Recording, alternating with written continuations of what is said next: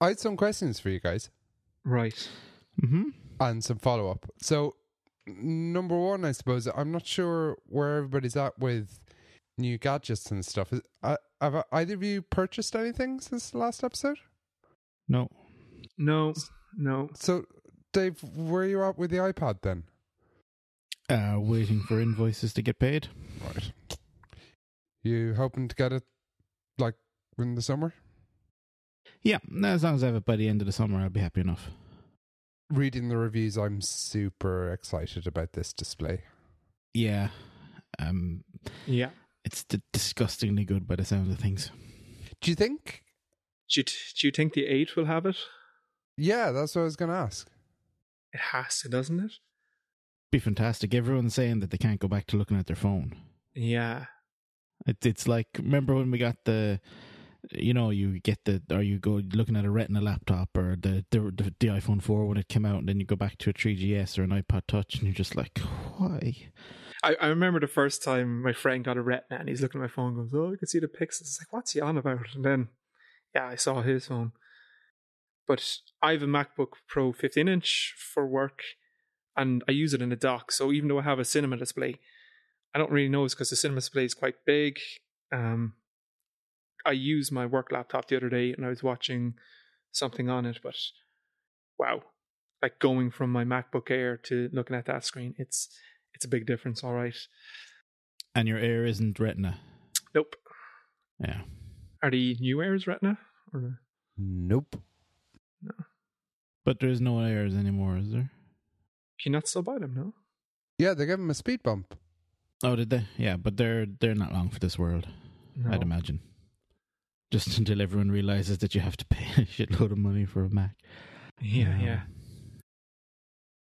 Yeah, because I'm definitely going to go for a Pro next time, whenever that is. Yeah.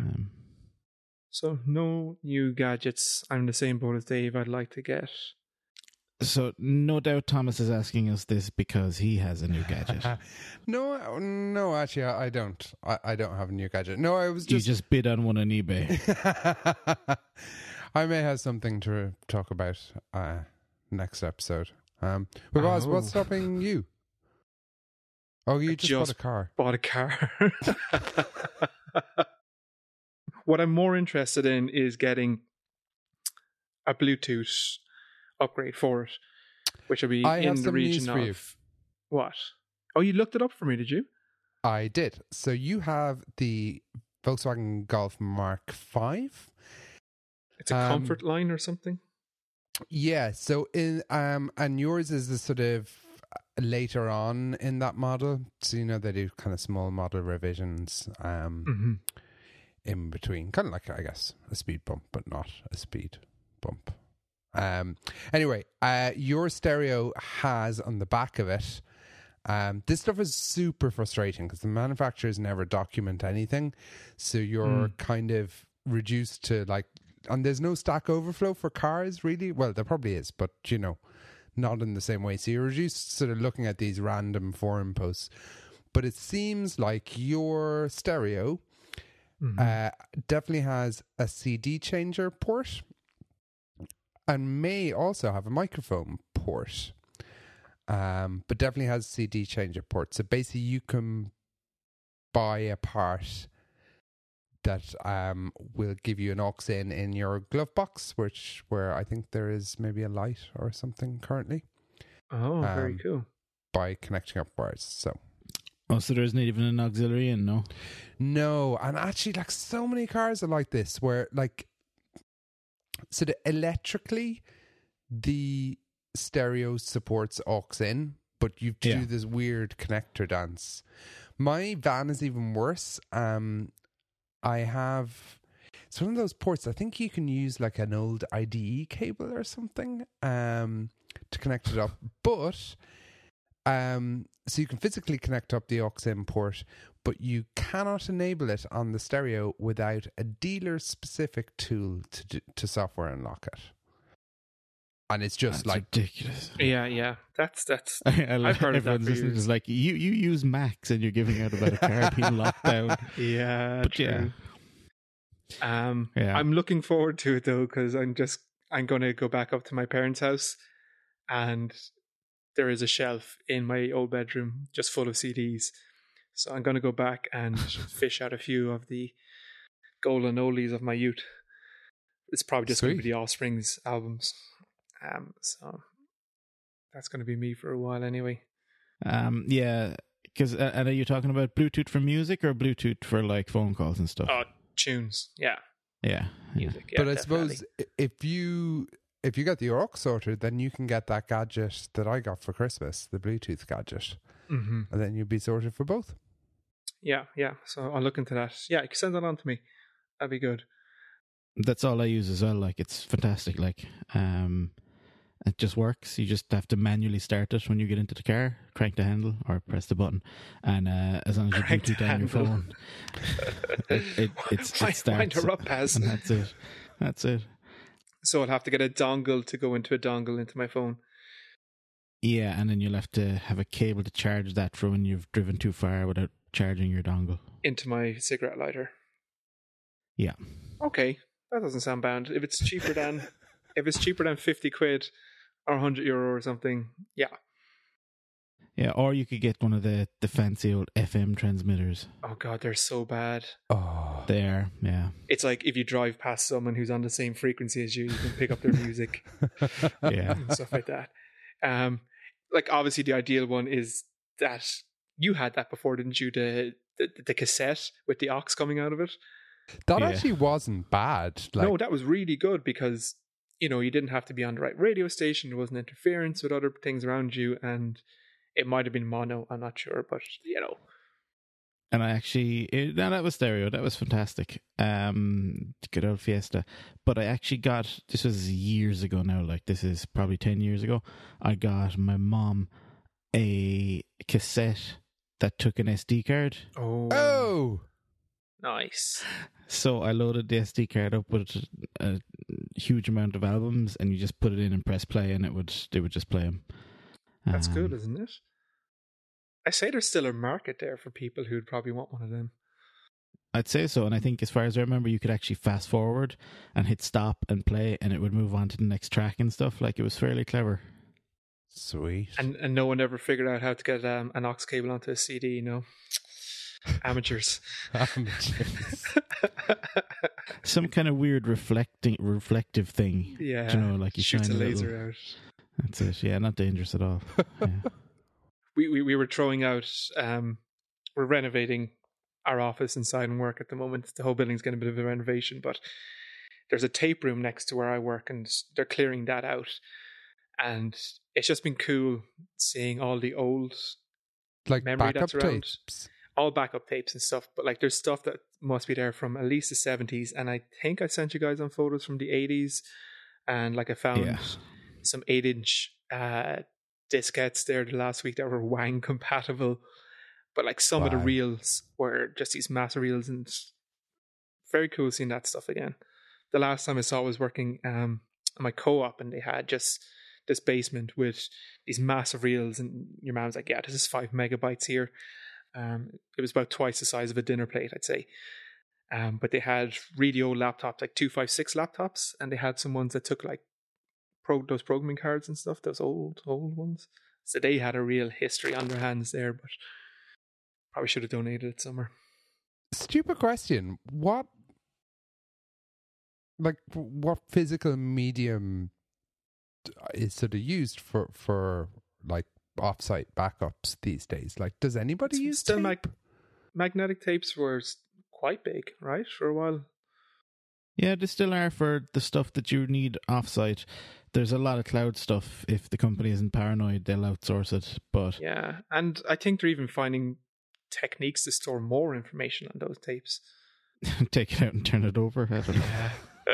But yeah, like I used to have to, this is not too long ago, like, well, okay, it's long enough, but you used to have to run the backup, wait for it to finish, put it into the fireproof case at the other end of the building, and then you take you take one home with you at the end. There was like this big procedure for it, and I think at the time I left, the tapes were only 40 gigs.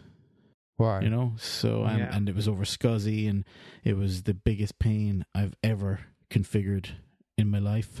And and that had to go on, and it was the backup was done on Windows, and had to go on and grab stuff off a Linux machine over FTP to the Windows machine, and then bundle it all up. Fantastic stuff. Never once tested to see if any of it ever restored, but that's not my problem anymore.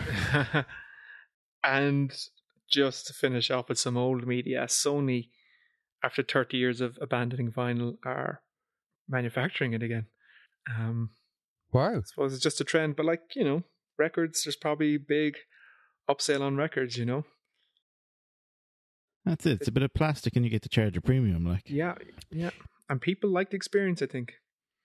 Did I tell you guys before? I think I did, about my mate Dave, who is in a prog rock band.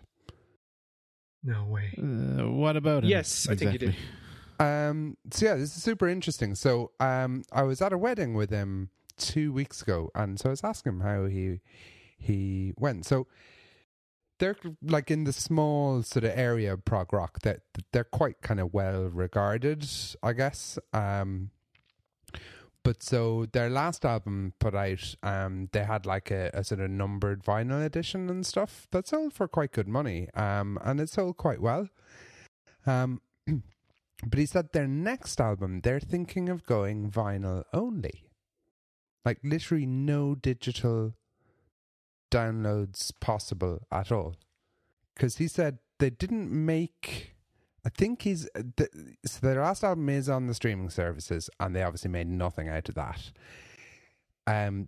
You could also buy the album like just as a digital download.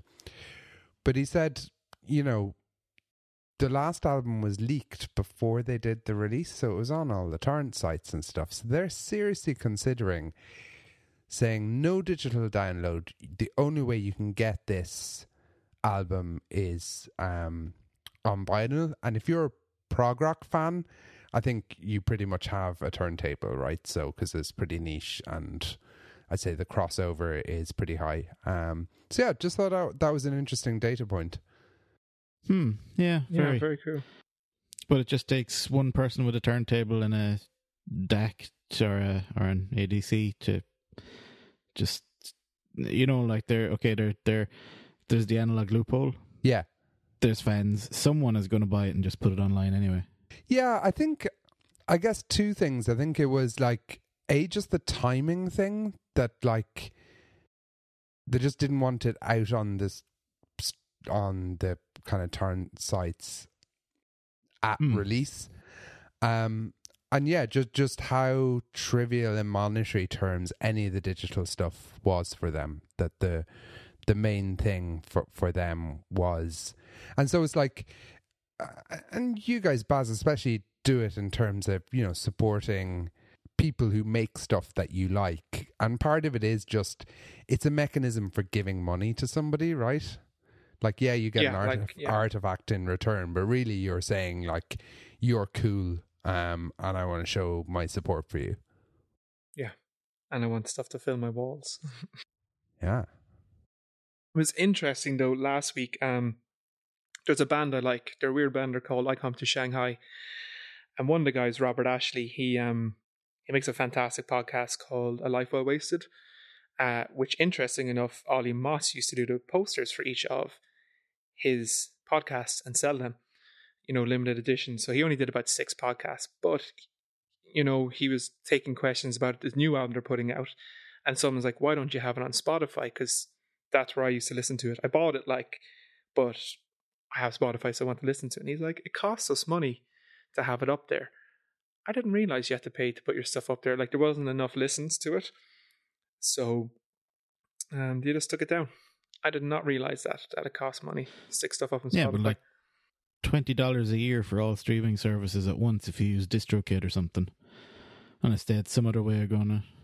Yeah, I find it very bizarre that was his reason. Maybe I'll message him and find out.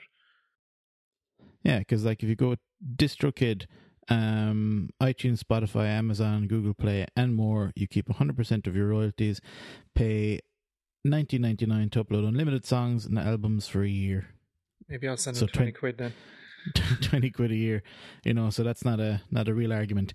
Do you remember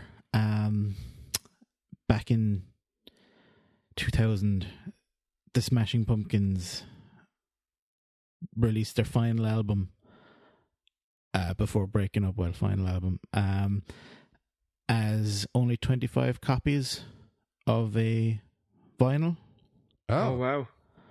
That were hand numbered and given to friends and family, and basically they were limited pressing on vinyl with permission and instructions for free redistribution on the internet by fans. But someone had to get one of the 25. Someone had to rip, and this is in 2000. Wow! You know, another cool one is the Wu-Tang Clan. They put out an album, but there was only one copy of it. Yes. And do you remember that? Do you remember that asshole? I think it was the guy who bought it. I think Martin Shkreli. Yeah, that pharmacy. Oh God, guy. him again? Yes, he was the one that ended up buying the album, and I think they sold it for like, I don't know, in the range of $1 million or something. But you had to, like, there were certain places that played it, I think, and you could go and listen to it, but there was only ever one copy, and that guy bought it. Hilarious. He streamed it online as well. He did a YouTube live or something with it. No way. And played a few tracks. That's mental. At some stage. Yeah. He's an interesting character. Very interesting character. Yeah. Smug looking bastard. Yeah, I don't think he's all bad, but sure. It's like Dave likes the anti-heroes. He knows his spreadsheets. He can't be all bad. Oh my God, does he what? Like, have you seen his tutorials on YouTube? Like, you've talked about him on the podcast before. It's like someone playing a concert piano, like, or you know, it's amazing. But yeah, that's it. Someone who knows Excel that well can't be bad. Just rides me. So you guys hearing latest rumors on iPhone 8 at all? In terms of some, yeah. Well, Qualcomm debuted their through the screen fingerprint thing. Yeah, which seems to be very region specific, but I understand why there's just a sensor underneath. It's not the whole screen, which is fine. You know? Yeah, so everyone's saying that makes it more likely that the iPhone 8 one will be done. I guess some analysts came out this week and were like, they're not going to have it on the screen. And people are like, well, where are they going to put it? So it's either on the back, on the power button on the side, which would be preferable, I think, to the back. But I think the problem is Sony have patents with it, and there's a few other patents in the States that they'd have to negotiate for fingerprint reader on the power button. And then the other one is face recognition, which, like, imagine using Apple Pay. Not that we'll ever probably use it, but having to look down at your phone, like get your phone up into your face while scanning at the till. And that'd be good. Yeah, unless that has like some kind of 3D camera that's never going to fly for that kind of authentication, I don't think. Yeah. So I'd still hold out that it's going to be somewhere on the screen. But God, if they move it to the back. Yeah. Like, I mean, the phone is a bit big at the moment, but other than that, it's just fine, you know? Mm-hmm. Yeah. Leave it alone. Leave it alone, damn you. Do you know my nightmare scenario is that the iPhone 8 is too ridiculously expensive or too supply constrained, or they don't make it physically smaller. And so I will be stuck with the choice between a 1.5-year-old iPhone SE or an iPhone 7S, which I already know I don't like the size of. That sucks. Yeah. Unless they bump the SE, of course, but... And I'm stuck with the stupid 5S, and the battery runs out by 5 in the evening, and I have some like stretching exercises for like the guitar that you can maybe try. Maybe start using, yeah. Might get you to the 7. Oh.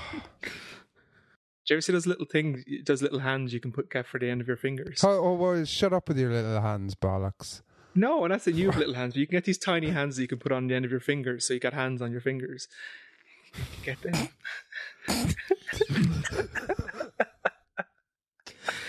There's a Donald Trump joke in there somewhere, but we'll just leave it. We'll take the higher ground. So, yeah, summer's quiet, right? Not too bad. Not too bad. Was there something else you were going to go on about, Thomas? You said two things, and then you ran about gadgets. Oh yeah, I probably forgot. Yeah. I've lots of stuff to talk about though. Okay. Cool. So Swift on the server. Oh yeah. Is this what you're doing at the moment? That's what he sent us last night. That was in Swift. I sent you a hello world written in Swift on the server. A very Limerick vernacular hello world.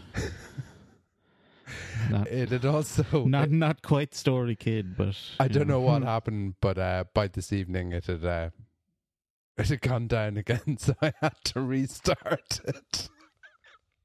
That's not what we want from our server side technologies there, Thomas. Early days. So yeah, this is my summer project, I think. Probably because I don't want to watch any WWDC videos, I've decided. Have you guys watched any? The only one that I watched was I do see it now. There it is. It's still working. Yeah, I put it back I completely up missed that last night. It's super fast. I just thought you guys were just slagging each other. Super fast. Did you see how fast it was? No, because it was too fast. It actually loaded before I clicked on the link. There's a good one about the art of sound, I think, in WWDC. That was pretty good, actually. That's the only one I have watched. Yeah, I think I discussed it in the last meetup we had. But it's the guy, or he's part of the team that makes all the system sounds in the iPhone. So he kind of goes through that kind of stuff. So you guys have both seen one WWDC video? Yeah, I'm too busy doing work and stuff. It's busy life. I've watched zero. Although another podcast, Under the Radar, they had two awesome tips for watching WWDC videos. So first, pick the one you want, and then there's a downloading script that will download them locally to your Mac. Oh.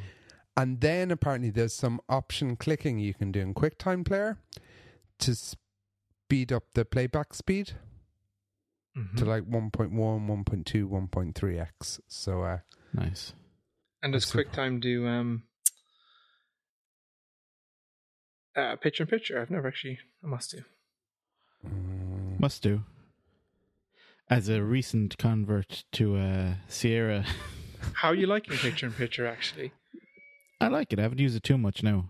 Only once or twice. But it's grand. If there's just want to keep an eye on a YouTube video or whatever while you're browsing around. Very cool. And I like the fact that you can get the plugins for the sites and stuff that aren't quite supported. Pipifire is one I use, and I've heard Pied Piper is another one. But I think most people have a JavaScript string that they just stick at the end of URLs and stuff. Yeah. How do I know if QuickTime Player is working picture in picture? How do I enable it again? What am I doing?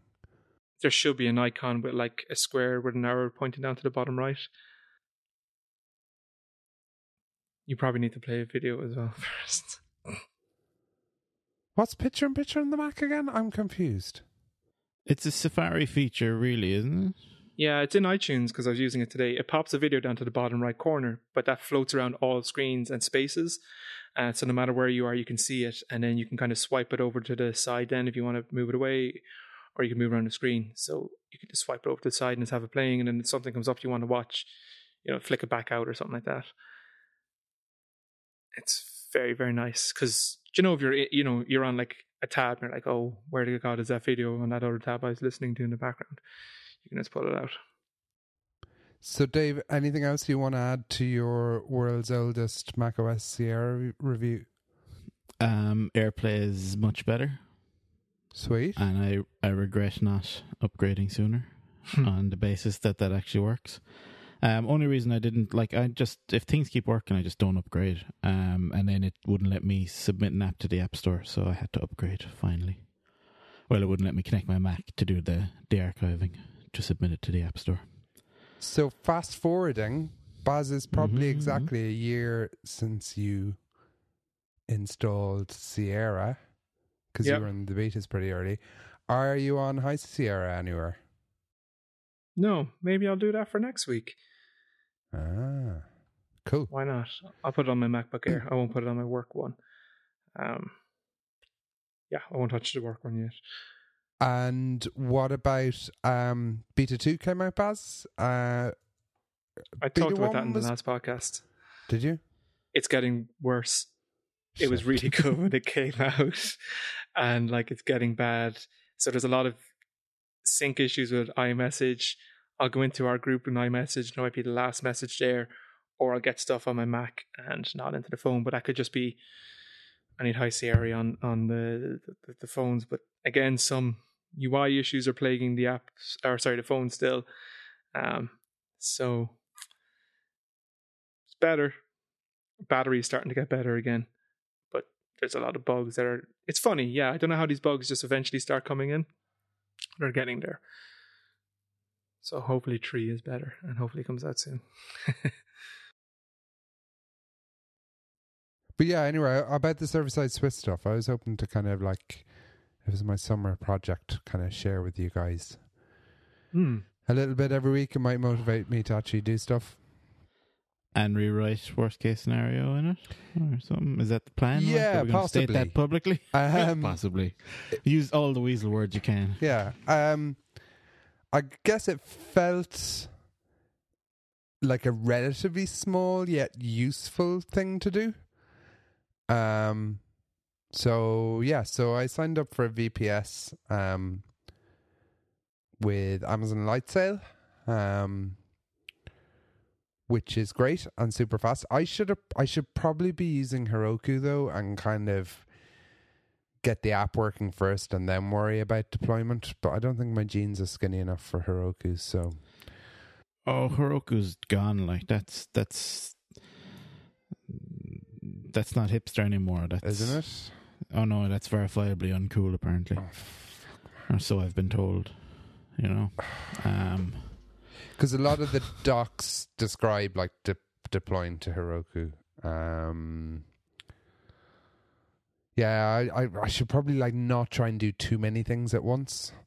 You know. Anyway. Always good. We'll see how it goes. I got Hello World working in Swift, so that was fun. My next step is to basically, so I did also manage to create a sample project locally and open it in Xcode. So that seems to work.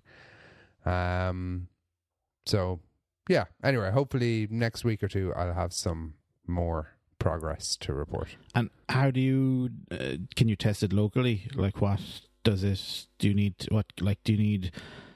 like, does it have a built-in kind of server? Like, if you're doing stuff with Flask and Python, you can just literally go run and it runs. Like, do you have to do anything special to kind of test Swift on the local machine? It's pretty good. So you can, there's just a command line tool. It feels like they have done a little bit of learning from other frameworks and other languages. The deployment story is pretty easy. And what stack you've gone with, or do you know yet? Vapor. Kichura was a bit too IBM-y. I didn't like the other one. Vapor is kind of the biggest, I think. Do you know, a lot of these stuff, it's learning other stuff than like the kind of language of the framework. Like, you know, there's a templating engine and you kind of get your head around that. Yeah, I suppose my biggest problem with all that is like I hate when one part annoys you. Yes. You know, like they're all of these frameworks are like 70% frameworks, or 70% of it's fine, and then the other 30 you want to like never see or ever use again. But more importantly, if you are re-implementing worstcasescenario.ie in Swift, will you support the new podcasting format that Apple has developed which includes a tag for bonus episodes, or an attribute for bonus episodes. Feck's sake. Yes or no, Thomas? We shall see. We shall see. I do have a kind of a strategy, and if it works, I'm going to use it for my blog as well. So actually, I might just rubber duck it with you quickly, see what you think. So Vapor, like a lot of these frameworks, work best by sticking a reverse proxy in front of it. So I think I might use Nginx. And what I was thinking was basically that 99 times out of 100, when you request a URL, Nginx finds a static HTML file to serve you. And then whenever you change content, the act of publishing the change also just deletes all your static HTML files. And then the first person to request a URL, there'll be no HTML file. So Nginx will pass it to the Swift stuff, which will serve the content but also generate a static HTML file.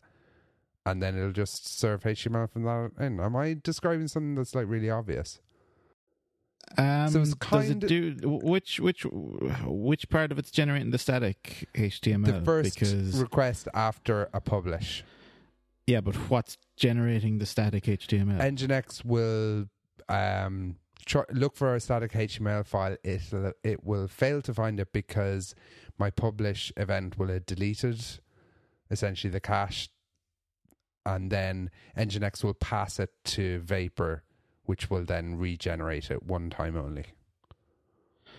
Right. Because I was trying to, the concept of static site generators, sounds good to me, but I don't want something running locally on my Mac. Yeah. So this was a way of kind of static-ish. Anyway, I'll have a think about it. Yeah, because I've deployed a good bit of Nginx stuff. And are you just talking about caching? Or are you talking about specifically something else like? I guess it's kind of a caching strategy, but it's explicit. I don't know. Maybe this is stupid, or maybe I'm just sort of re-implementing something obvious that I shouldn't be. But I guess I just thought it might be a nice way to do it. I'll see. Yeah, I would just set it up as a reverse. I just turn on caching and you're done. Yeah, I'll think about it. Scalable then, you see. Web scale. Yeah. So you're obviously using MongoDB as your backend. God, I think I was just going to use a text file for worst case scenario. Is that bad? I'll use Postgres. Realistically, how much data do we have? Literally, episode 41.txt, 42.txt, 43. It's not. Yeah. I might horse Not Postgres rocket onto science. it. We'll see. Eagerly await the launch. And you'd probably just offload the episodes up to S3 altogether then, would you? No, I think I'll keep them on my VPS because it's okay. Well, I suppose you're not paying extra for transfer. Yeah, I get a terabyte. That's my data allowance a month. Yeah. Lads, what you can get for $5 a month is insane. And is that $5 the one you have? Yeah. So I'm on the lowest plan. So it's half a gig of RAM, like a virtualized CPU core. But it is fast. It is amazing. Yeah, it's a lot of these things as well. Like if you're not running WordPress and stuff like that, if you're actually running it like a compiled language and stuff, the performance you can get out of them is ridiculous. And if you've proper caching and stuff, I did tests with a $5 DigitalOcean box years ago now. It's probably 2 or 3 years ago at this stage, and it could handle millions of requests, not per second, but anything well in excess of anything I could ever dream of generating traffic wise for that for that VPS.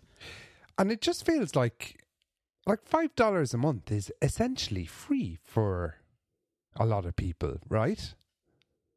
Like compared, One fancy coffee, like. yeah, like compared to, I don't know, like 15 years ago, where this stuff like would have cost you an arm and a leg for not great performance. It just feels like, oh my god, you can do anything.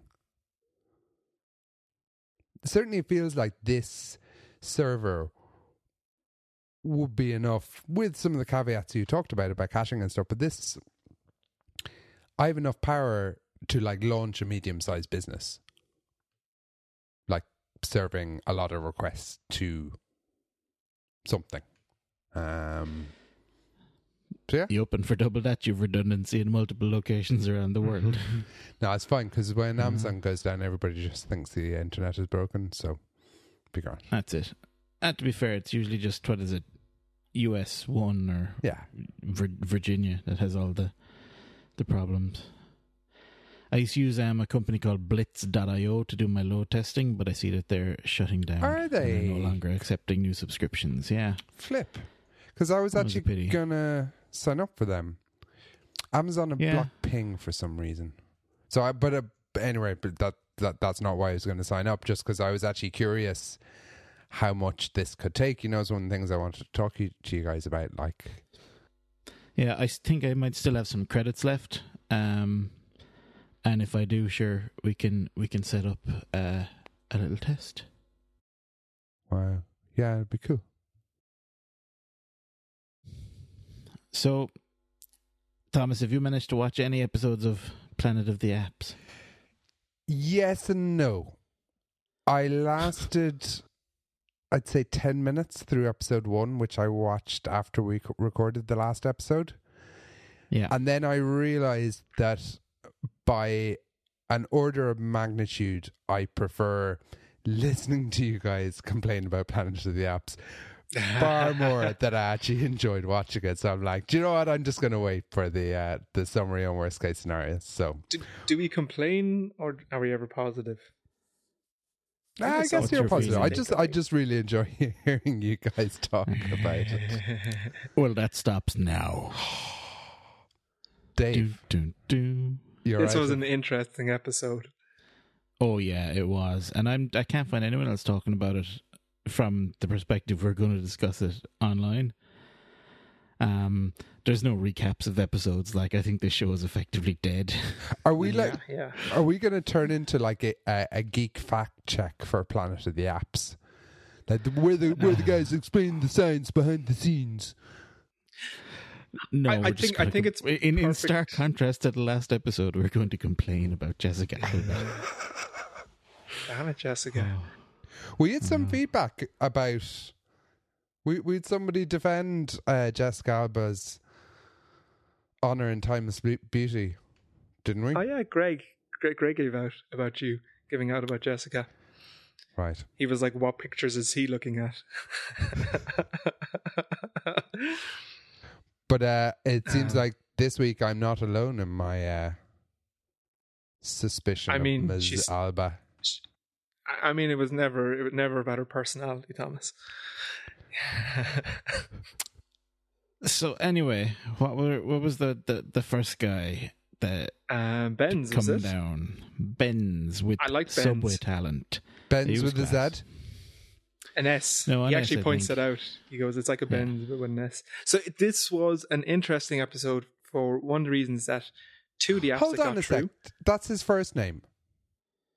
Benz, yeah. He's from BNS. Haiti. Right. So definitely. Okay, fair enough. Go on. Sorry. Two of the apps that got picked were pretty much the exact same, Yeah, and so with it the was same mentor. with the same mentor, and so that made it interesting. And also, there was a scene in it that was so frustrating. And I'll get on to it. Yeah. But it was just the obvious outcome about them having two companies have the same product came to a head at one point. But anyway, Yeah. we'll get back to his idea first, I suppose, before I get angry. Yeah. So he had a talent acquisition app. So say you were a club owner or something like that, and you wanted to find bands to play, comedians, whatever, you could go onto this app and you could find local talent in your area and then hire them. and the first time you book someone, there'd be a 15% booking charge that he would take, Benz would take, and then subsequently it would be 5% each time. What I found about this episode, like when people kind of talked about the 3 different apps, what I always felt that it was talent acquisition in a way that you can get in contact with someone. If you like them, you would never use the apps again. You would just sort out something between you and that person. And I suppose there's more reason, like, because the episodes are short, you don't know everything, but I find it's like, why would but you he go said back? that was the reason for the larger first time booking fee, like, because he figured. Yes, that's true. Know. He did say that, yeah, to get people to engage with the app more. But I was like, really? Well, as well, I think there was something about them being more popular on the app if they had more bookings through it, or like it would build up as part of their profile. Okay. Yeah. Probably. But yeah. So yeah. I mean, it's a good looking app. It makes sense. Cuts out a middleman along the line. Will we talk about the other one then? Well, no, just, I mean, will.i.am picked him. Yeah. Anyway, and it was kind of, it struck me like will.i.am didn't want to, but felt he had to or something. So, like, it was very... He said yes, then said no, and then said yes? Yeah. And then when they were going away, like, Gwyneth Paltrow hugged him and they had the microphone turned up and she was like, "You're such a good person." Such a good person. I did personally like Ben's. Oh, yeah. Yeah, no, and he app, was a cool character. He came to America broke or came to New York broke and, And, yeah, he was good and he was very respectful of people. He had good answers and, he knew when he was kind of caught out and took it gracefully. Yep. So, whereas the Clark, second app, so this is... you go on this one. Clark. So this is essentially it's almost the exact same idea, but with tutors instead of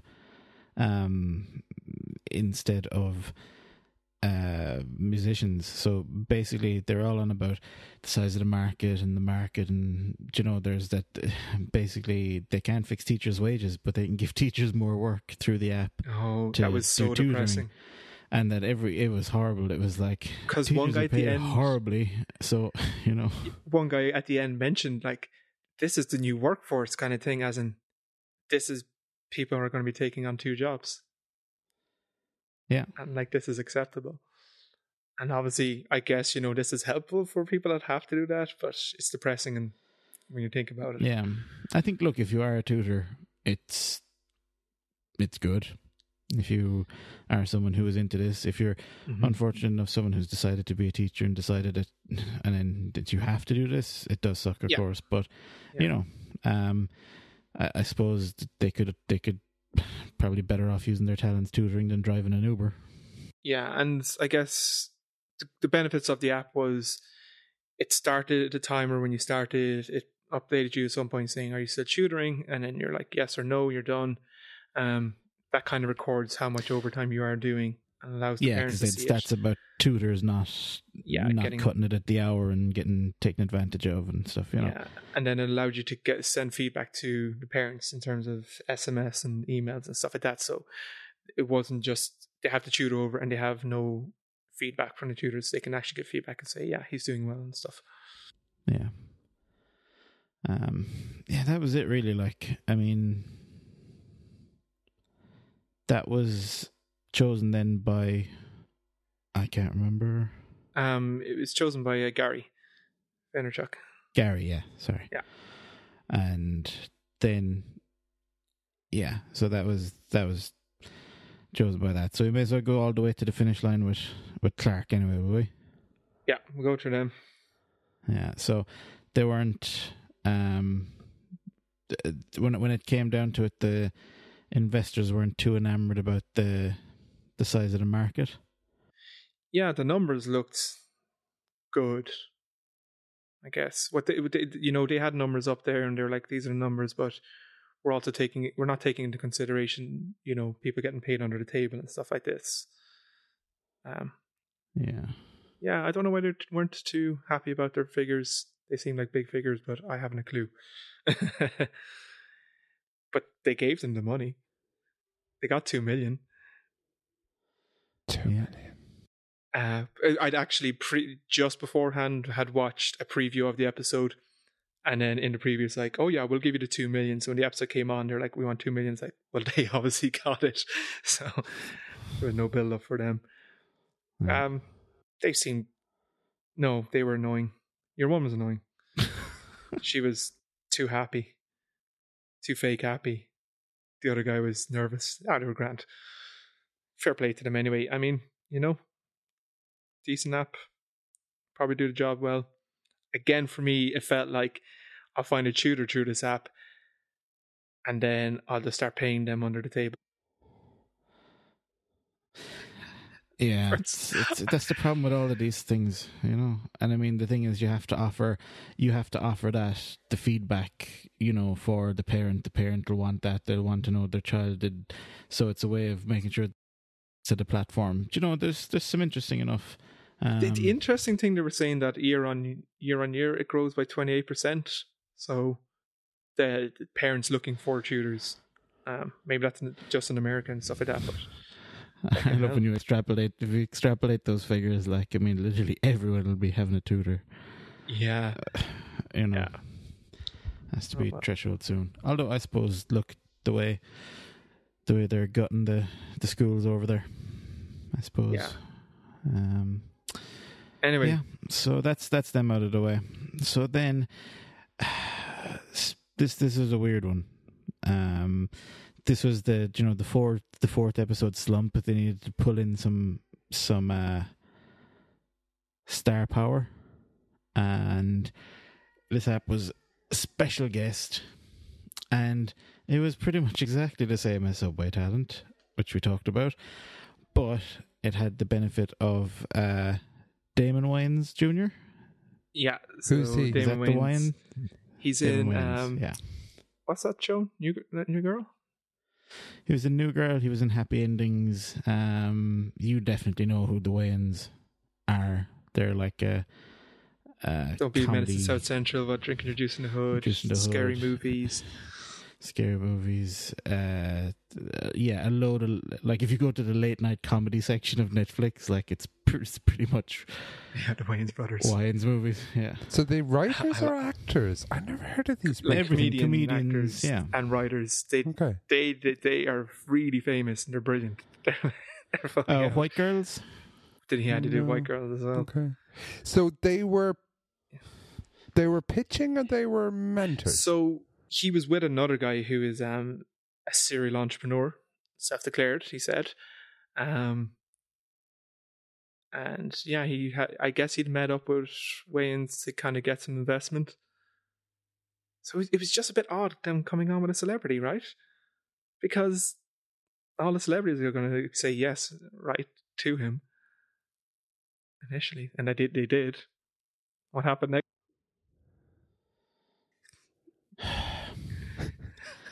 So, yeah. Dave, you're so angry. So to make it clear at this point, we don't really know the layout. There's these two guys coming down. One of them famous, one isn't, and they're both pitching this app. Okay. So then they're asking questions, and Jessica Alba is kind of like, "What's going on here? What are you?" Basically, is what she asks this guy. And he goes, "I make apps." And she goes, "Oh, so for yourself or for other people?" And he's like, "Both." So then Jessica Alba goes off on, she was like, this is what I don't get. Like, she goes, "I've met with it was kind of like two of your kind recently." Yeah. Like, it was Jessica, it was awful. And then she goes, "You could have built this for free and taken equity." I actually started shouting at the TV. Like, I was, told you she was stupid. What? But that it's coming from we never debated that, but it's coming from the point of view of like, I'm Jessica Alba and these guys, like, you're just building this app so that in the future then you can keep building this app. Oh, it was That's just how it works. yeah, like, and you can keep I'll making get you exposure, kid. That's Take it. exposure. You know, I mean, does Jessica Alba keep making ineffective sun cream so that you have to keep coming back and buying more sun cream? I mean, you know. That's what people do, isn't it? Will you build an app for me? I'll give you 50% of the sales. Fuck off. If you're ever asked to do that, tell the person, fuck off, because the app won't sell. Because apps don't sell. I've done that a good few times. I'm dumb as a rock, obviously. Yeah. Not anymore. Never again in my entire life will I do that. Having said that, you know, there are some, like Jessica's like, it's a good idea. Okay. No, okay, it's a good idea. None of them said it was a good idea when the last fella pitched the exact same app. But what I don't get is they didn't even talk about the app. The apps are pretty much the exact same. But they didn't even talk about what the app did. They kind of did. They kind of, like, it was less about what the app did compared to the other dude. It was more about being, like, you know, this other shit. They invested in the star power. Basically. They didn't invest at all, but they chose, they were talking about it based on the star power. So, just like, it's a good idea. Why didn't you do it for equity? Like, first of all, guy got to eat, okay? Exactly. You know, now, okay, turns out maybe he doesn't, but we don't know that, okay? Like, I looked him up online. He's not short of a few bob. By the time we got to the second investment, at this stage, Damon owned all of it. And he had taken money to build it, and that's what sparked Jessica's obvious lapse of mental faculties. I guess I also find this fascinating because you'd think surely a good investor, and I know these are sort of celebrity mentors, so they're not necessarily good investors, but surely, like, there's see, they're not investing. Oh, they're mentoring and then getting them in front of investors at the end. Yeah. Surely with these, you want to find some, like, if you were going to mentor a project, you'd way prefer to mentor somebody that was technically very talented and had a really good idea that you think, you know, between the two of them that you could get kind of product market fit, but who wasn't necessarily good at the kind of schmoozing and the versus somebody, like, in other words, you don't necessarily want somebody who impresses you because you're this alpha business person who's really good at going, oh, I'm gonna disrupt web scale, you know, stuff. I don't know, I don't get it. Yeah. So my big problem as well is, like, any other time someone has stood on stage and they said, how'd you build it? And they go, outsourced. They don't bat an eyelid. Yeah. The minute the guy how he outsourced it to is on the stage, they lose their fucking minds. Oh. Like, I do not get that. Like, the amount of time they've been like, oh, it's outsourced. And they're like, that's fine. And then the amount of times it's like, it's outsourced, but the guy is standing here. It's like, oh my God, what have you done? He was so pissed off. He was trying to calm her down. He's like, Jessica. And he couldn't get, like, his words really across, or she wasn't listening to him. But, like, she just flipped. She flipped. Oh yeah. It's like, do you know, I mean, how dare you ask that I pay you money? Yeah. Just her attitude was sickening, like, absolutely. Like, I'm literally angry. I'm angry at Apple for, like, I'm glad they didn't edit it out, but why is no one else angry at this? We'd also jaded. Do you know, no one has mentioned it. No one mentioned it. She didn't reply to my tweet. You know, I mean... You are not blocked. But their attitude seems to be, check that, actually. This is the life of a developer. Like, they put out that image from the first episode where the guy's like, I don't get to see my family that often. That's part of, you know, being an app developer. And it is still that thing of with developers and stuff like that, that software developers, web developers, anything like that, that your job is kind of looked down on, that it's only typing and stuff like that. And it's still very prevalent that why should I pay you for it? Or why should you be paid for it? Yeah. That was their attitude, and it was shitty. And the thing as well is, like, there is no guarantee that the other person is going to hustle or to do that. They love that word, like, like I've done this with other people. Some of them are more amicable than other relationships, and they're fine. And then some of them, it's like, yeah, so I've been doing this, that, the other thing. What have you done? I sent a few emails, do you know? And if I was billing at my daily rate of a load of money, that would have been tens of thousands of euros of work. And they're like, sent a few emails, do you know, rubbish. Like, the idea might be good, but why hook in with someone who you don't know? Again, I in a heartbeat, I would do stuff for Damon Wayans, maybe, because he was able to get, like, Kevin Hart and a bunch of people to put in $500,000. You know, people who have rich friends, I don't know. And maybe that's the attitude Jessica Alba's coming with it too. But, you know, yeah, like, it feels like she had a bit more background knowledge of man. The fact that he did say at the end he put 300,000 of his own money in. She didn't, though. She asked him what he did. She didn't know who he was.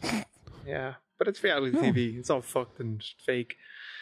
It is, yeah. It was just so annoying. And, you know, they were investing in Damon Wayans and not the idea. Yeah. Or they were mentoring Damon Wayans and not the idea. They were, because they know that he's at least some proven track record of XYZ. But it was only will.i.am. Everyone else said no, right? Yeah. I think so, at that stage, yeah. So to move on a bit, the bit that annoyed me was these guys' app didn't have a calendar, and he had a good point. He's like, why can't I see when a person is busy or free? Because if I have a party on this weekend and then I can see that guy isn't free that weekend, he's free the next weekend, I'll move my party. And then it jumps over to the other guy immediately, and it's like, he has this feature in his app. He has a calendar per, entertainer or whoever it might be, that you can see when that person's free, so you can book them for a certain weekend. So his obvious idea was, why don't we get these two guys together? So that's what they did. They got these two guys together in a cafe, and celebrity guests said to Subway, Benz, they said, we'll give you 5% of our company and $100,000 for your company, or something like that. Yeah, and keep him on to cover the kind of New York recruitment market. So he could have New York, they could have San Fran, and he would, help them with their development of the app. Basically, can we buy that one feature from your app? And he turned around and said, no, because, obviously. And then the next scene is the two guys kind of going, we're a little bit disappointed. I mean, he could have renegotiated or something. It's like, you were sitting there, he said no to you. It looks like he immediately gets up and leaves, but it's like, he could have renegotiated. He turned down your offer. You could have given him a counter offer. Like, yes, he could have given a counter offer and said, okay, no, I want 15% of your company. But that was also your opportunity to say, okay, we'll give you 10% and, $500,000 or something. And it's like, everyone just gave up really easily, but probably no one wanted to do it anyway. But they had to stick them in a room for the show. But it's like, he didn't even renegotiate. And it's like, clearly had the opportunity. Friend-zoned. Tony Frenzoni. And then it was annoying because Ben's kind of went up to the investors and his figures weren't great. Because he was just like, worst case scenario of his figures, and he wants to kind of slowly ramp it up. But the guys were like, you want 800,000 and you're only going to be making 20,000 in a year and a half from now. So they were like, no. And then they turned around to celebrity guest or whatever it was and said, special guest, sorry. So they wanted 1.5 million overall. They'd already raised $500,000 from rich friends. and the guy turned around and said, "Okay, we'll give you $500,000 on the stipulation that you raise another $500,000 yourself." So they had to raise $1 million themselves, and they would give them $500,000. And the guys were like, "Yeah, I guess so." Anyway, I hope Ben's as well. I liked him. Yeah. Yeah. I saw he launched an Indiegogo on the day the episode launched. I've checked it a few times, and it's sadly still at zero. Oh God. Yeah. Yeah. But look, his app is out there. Must be doing something. You know. It's a good I'll just check it again now, live on air. Yeah, so it was a bit of a frustrating episode, but it was well done. I think in the fact that the two apps were the same. Well, all apps were the same, but I think I don't know. It just seemed. Can you pretend to negotiate in front of the cameras, please? Even though neither of you want to do this, but it probably would have been smarter for people in hindsight to join up. Yeah, that's it. Again, look, that could all have been acted. That could never have been on the table. That could have been shot after they had done the pitches. You know, because like it's still it's one of those still things. reality TV. It's still reality TV. It's still a ball of whatever. Everyone wears the same clothes every week, so you don't know which weeks. They just crammed them all in for the one day. That's it. You know. Yet again, a word game got told no. I just it's twice now. Poor you and Stephen Coyle. That's it. That was it. one of the ones that got rejected was an Apple Watch for basically I've fallen down and I can't get up, so it will call emergency services. It knows you're unconscious, and they all said no. And I think Jessica turned around, or someone turned around and goes, we just said no to a guy whose last words were, "Can you help us save lives?" Yeah. Oh, that was another week of a bloody show. That's probably grand. I was so enthusiastic at the start, and now I'm just jaded and cynical about it. I was just kind of like, "Oh, I like this. They're talking about apps. They're doing a bit of marketing.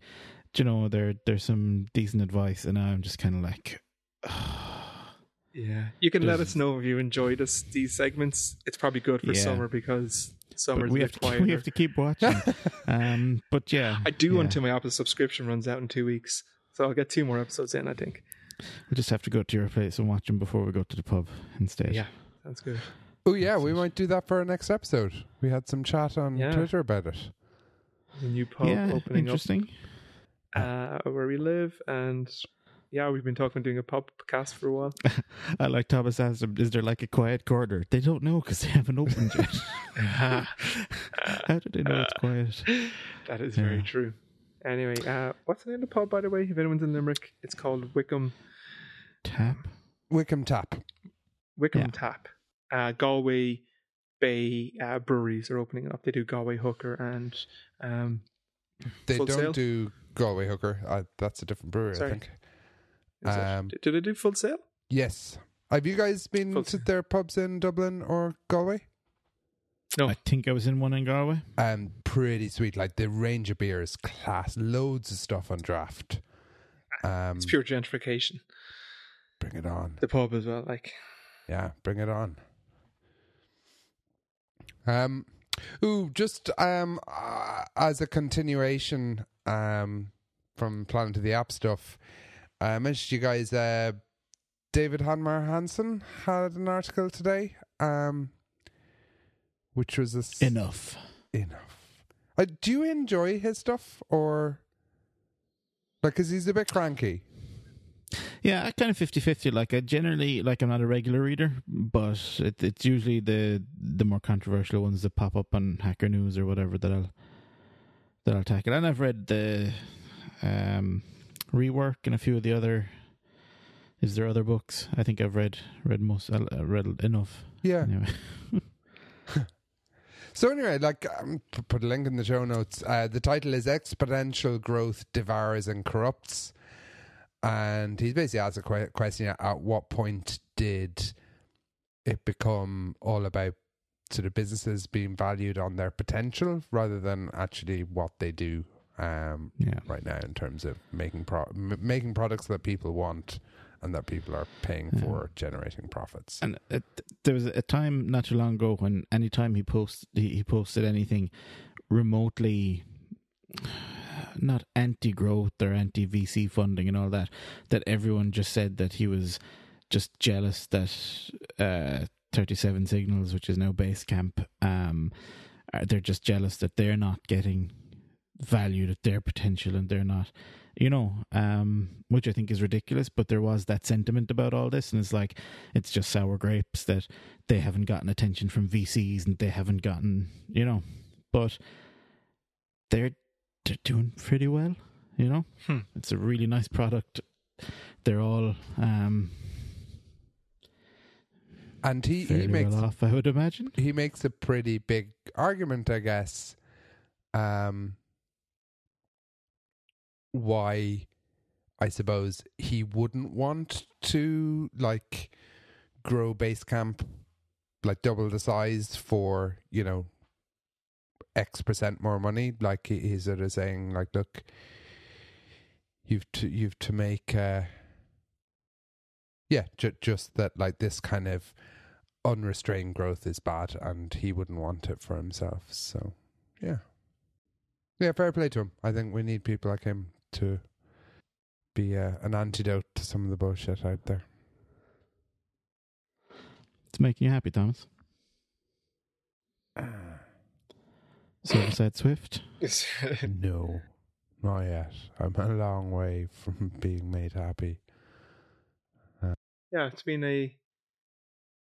me, it's been a busy enough week. The only thing I've seen you go back to TV shows, I haven't played any games or anything in a while, was Glow. Just the gorgeous ladies of wrestling, the new Netflix TV show. What? Definitely worth a watch. Very it's worth a really good show. Yeah, it's about. Did you finish it? Yeah, I finished it. I kind of binged it over a couple of days. It's about setting up a women's wrestling federation kind of thing back in the 80s. So, it's just a bunch of unique characters and sticking a bunch of people very close-knit quarters with each other and how to get on with each other and stuff like this. And, it's pretty funny. Yeah, and Mark Maron is pitch perfect. He's I just get to play myself. Yeah, he's really good. And Alison Brie is in it as well, which is always a good thing. Yeah, she's fantastic. Yeah, so definitely recommend if you're looking for something to watch, or else go back and watch the last episode of Twin Peaks, which has I don't know, this 10-minute weird avant-garde scene in it. That's just this is on TV. This is on TV. And it's so strange. Yeah. I'll get around to that at some stage. You should. Yeah. So, for me this week, and it's a tricky one because at the time of recording, there is not a lot of time left to acquire this item, if you so wish. But there is a humble audiobook bundle, Hackers, Gamers and Geeks. Ooh, I'm two of them. You are. You've played a game. It's fine. We don't gatekeep the word gamers around here. That is completely not true. I own no items of electronics that have lime green in them, so therefore I cannot be a gamer. I was about to say I don't either, but I just looked at my Logitech mouse and it's lime green. And your Xbox One or your Xbox controller. True. Ooh, this looks cool. It is. So there's a few different tiers for different books, but there's a few books there by David Kushner, and he wrote Masters of Doom, which is, and it's narrated by Will Wheaton as well. A former What Was Making Dave Happy, I think. Or you definitely mentioned it on this show. Anyway, they got Stephen Levy. I think I did, yeah. Ooh. They do. And one or two are not available in our region, which is annoying, but they are, there's so Masters of Doom, it's worth the $15 on its own. And I'd imagine the Stephen Levy one is as well, but I just haven't read it. And we're missing a few of them then that we can't get. Why? There's books? Like, I know there's all this stupid stuff with music, but like, are audiobooks really region locked? Oh, there, yeah, no, it's the same on Audible. Like, there's loads of ones that I want to listen to on my .co.uk. I have an Audible UK account, which is the closest that they'll allow me to sign up for. And there's books in the US one that I can't get at on the UK one. Or, for example, like, I think only now, like, there's it's Stephen Fry does Harry Potter in the UK, and it's some other guy in America that they're missing out. But like blocking stuff. Not that I've listened to him, but yeah, it's just the license for sale. It's the same with books normally as well. Technically, is it? So like, yeah, these but ideas importing cannot things, cross the Atlantic. Encryption. That can't go in. And Joe Hadelman buying time as well. I haven't actually read this one, but he wrote the book Forever War, which is a fantastic sci-fi book, well worth the read in and of itself, and I'm sure that this is based on that. Interesting story, actually, just about DRM. I was listening to a podcast today. Do you guys know Cory Doctorow? I kind of knew the name, but I didn't really know who he was. Yep. Read a few of his books. The theme, so Sci-Fi Writer also had a tech company. The episode, and actually this is going to segue into what's making me happy, but because of the podcast, but the episode of this podcast was about people who've changed their minds. And so they featured a few people, like the creator of the Change Your Mind subreddit, which I thought was quite interesting.